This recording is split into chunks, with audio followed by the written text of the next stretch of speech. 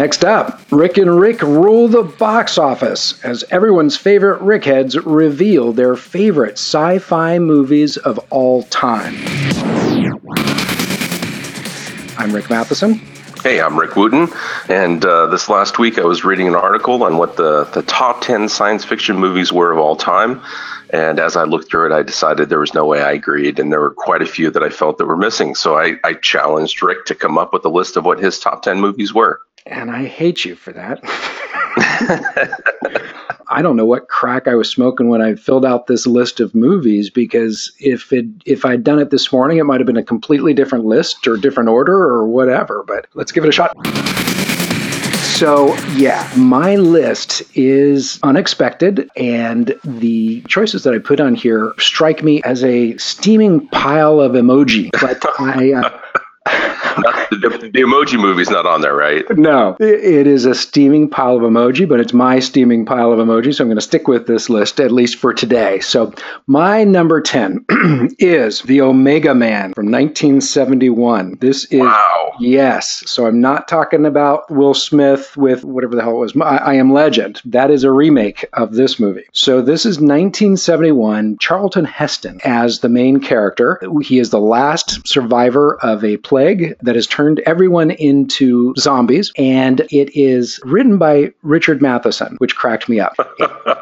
And that's awesome. Yes. So Matheson figures actually, I think, a couple times in my lists, but he is obviously a prolific sci-fi writer, and he wrote Spielberg's first movie, Duel. So Charlton Heston, he is the last survivor. He was working on a vaccine for this disease before the plague strikes.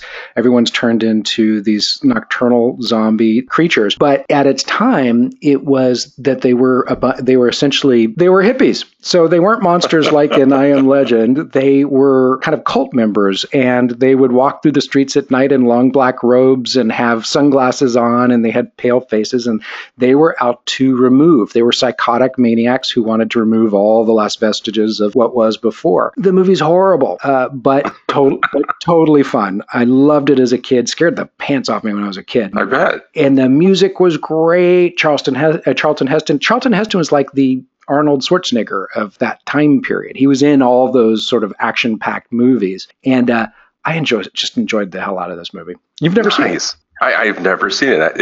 There was a couple of movies when I was a kid that I watched on late night TV, and this might actually have been one of them. What was so funny about this, too, is it was filmed in downtown L.A., and at that time, you could pretty much go to downtown L.A. and it would be empty. There would just be nobody around.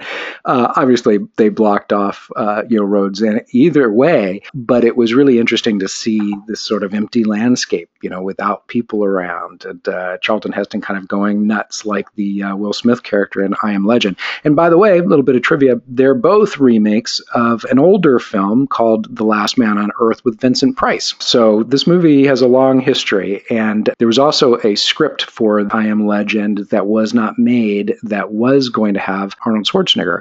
And the script is by far better than either of these movies. It's online, and it would have been terrifying. And it was set in San Francisco with the final battle in the BART tunnels. Oh, interesting. So why didn't that movie get made? Too expensive at the time. But in this version, these things were like leaping over fences and stuff, and just terrifying creatures. So that would have been one hell of a movie. But that's my number 10, The Omega Man, 1971. All right, so I'll tell you my number 10. So my number, the thing I had two things that were very hard about creating this list. The first one was getting it down to 10. Yeah. I think I had 17 right away. And so then it was, all right, I got to stack rank these. And that was the second part that was really incredibly hard, is trying to figure out how to stack rank these. So I'm still not convinced I have them in the right stack order. But with that said, number 10 for me was 12 Monkeys. I'm a huge Bruce Willis fan. I'm a huge, time traveling, how things could have changed, and, how things from the future could be coming back and changing time now fan.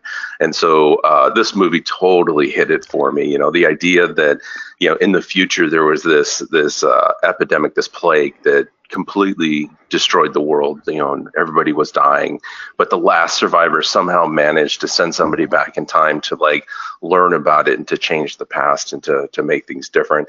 Totally fascinated by this movie. And so it's one of my classics. I think this is one of the movies that you would benchmark a lot of sci-fi movies against. Completely. Totally. Have you seen it? Oh, yes. I love that movie. In fact, it's my number 9, actually. So I'm going to switch out mine.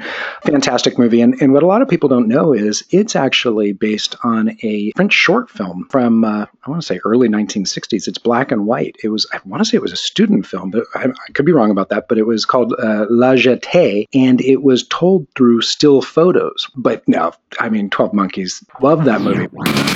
Cool. So that's your 10. That was my number 9, but I'm going to switch it out because I had some notes in my margin here, and I was kind of hesitant to mention it. It's not intuitive at all. So my number 9 sci-fi movie is Home Alone 2: Lost in Manhattan. No, just kidding. My number... I thought you were going to say the Emoji Movie. No, I'm going to make my number 9 movie the movie About Time. And it is from 2013, and it's directed by Richard Curtis, who did Love Actually and Four Weddings and a Funeral, those movies. I don't know how I came across this movie, but I got sucked right in. It's Rachel McAdams and Bill Nighy and this young guy that I think is on the Star Wars movies now. I think he's one of the bad guys in Star Wars. This is a story about this guy who, when he turns 21 years old, he learns that the men in his family can travel through time. They can travel anywhere backward in time, and I think they just populate their bodies. I don't think there's like doubles walking around, if I remember correctly. And so it's almost like the Butterfly Effect if the Butterfly Effect were a romantic comedy. It's too long. The movie's too long, but I thoroughly enjoyed it. It is not an intuitive member of a top 10 list for sci-fi at all, but I don't know. I was smoking when I made this list, but that's going to be my number 9 because I enjoyed it, and I felt it when I was making my list. So I haven't seen this one. In most time traveling movies, it tends to end badly. Somebody goes back, they change the past, and all of a sudden everything in the future goes awry. Is that how this movie goes, or does it somehow end with a happy ending? Because you said it was kind of a romantic comedy. Yeah, no, there definitely are dramatic challenges. He does try again and again and again, and most of his changes are minimal, so they don't really have that sort of cascading effect. A couple of his choices are, and so he learns some lessons along the way. But by the end of the movie, they play some nice little tricks on you, and you come away just feeling good. So for me, my number 9 was Men in Black, and I kind of struggled putting this on the list or not because it's kind of more of an action movie, a little fantasy, but it definitely was the epitome of one of the classic sci-fi movies. Totally. And if you in one of the ways that I measured what I was going to put on my list is which movies do I think made an impression that either was copied over and over again afterwards, or you could see its influence throughout the movie time afterwards. Like, there's certain movies higher on my list where even in today's society, we talk about, this incident or that situation or, this special effect that came out of that movie. Right. And I felt like Men in Black was definitely one of these where, they combined the action and the comedy, and they brought in this, sci-fi aspect of it. And of course, you've got Will Smith and what was the other guy? Not Billy D. Williams. What is his name? Tommy Lee Jones. And it was a three-namer. Exactly. And the two of them together just, the chemistry was perfect, and they just completely nailed it. So this one definitely made one of my top lists. My number 8, The Planet of the Apes. Not the newer cycle. Definitely not the Wahlberg incident. The 2000 Planet of the Apes that I just want to forget about.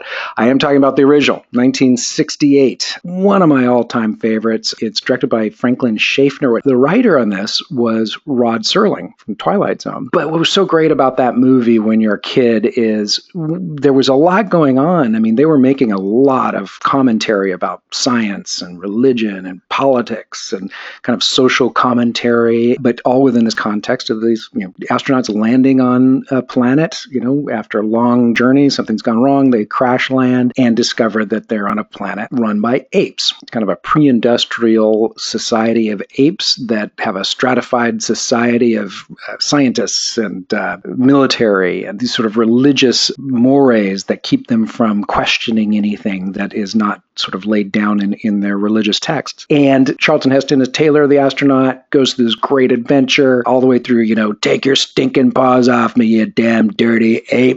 That's right. To discovering at the very end that last scene where he's on the beach and sees the Statue of Liberty buried in shoulder deep in rock and sand, and realizes that he had simply returned home many thousands of years later, and that man had ended up destroying himself. That blew me away when I was 5 or whatever when I saw it. Just loved that movie. I'd read one time that both the studios and the guy who wrote the book felt that it wouldn't actually make a good movie, and that they weren't totally bought into it, and that it was actually the person who adapted it to the screenplay and the makeup artist who convinced them to actually make it. And what's interesting is the makeup won the Academy Award that year for Best Makeup, but everyone said that it was a mistake because 2001: A Space Odyssey came out that same year, and at the very beginning they have these apes at the beginning that are so realistic, people thought they were real apes. And so everyone was saying, oh, they got robbed. It shouldn't have been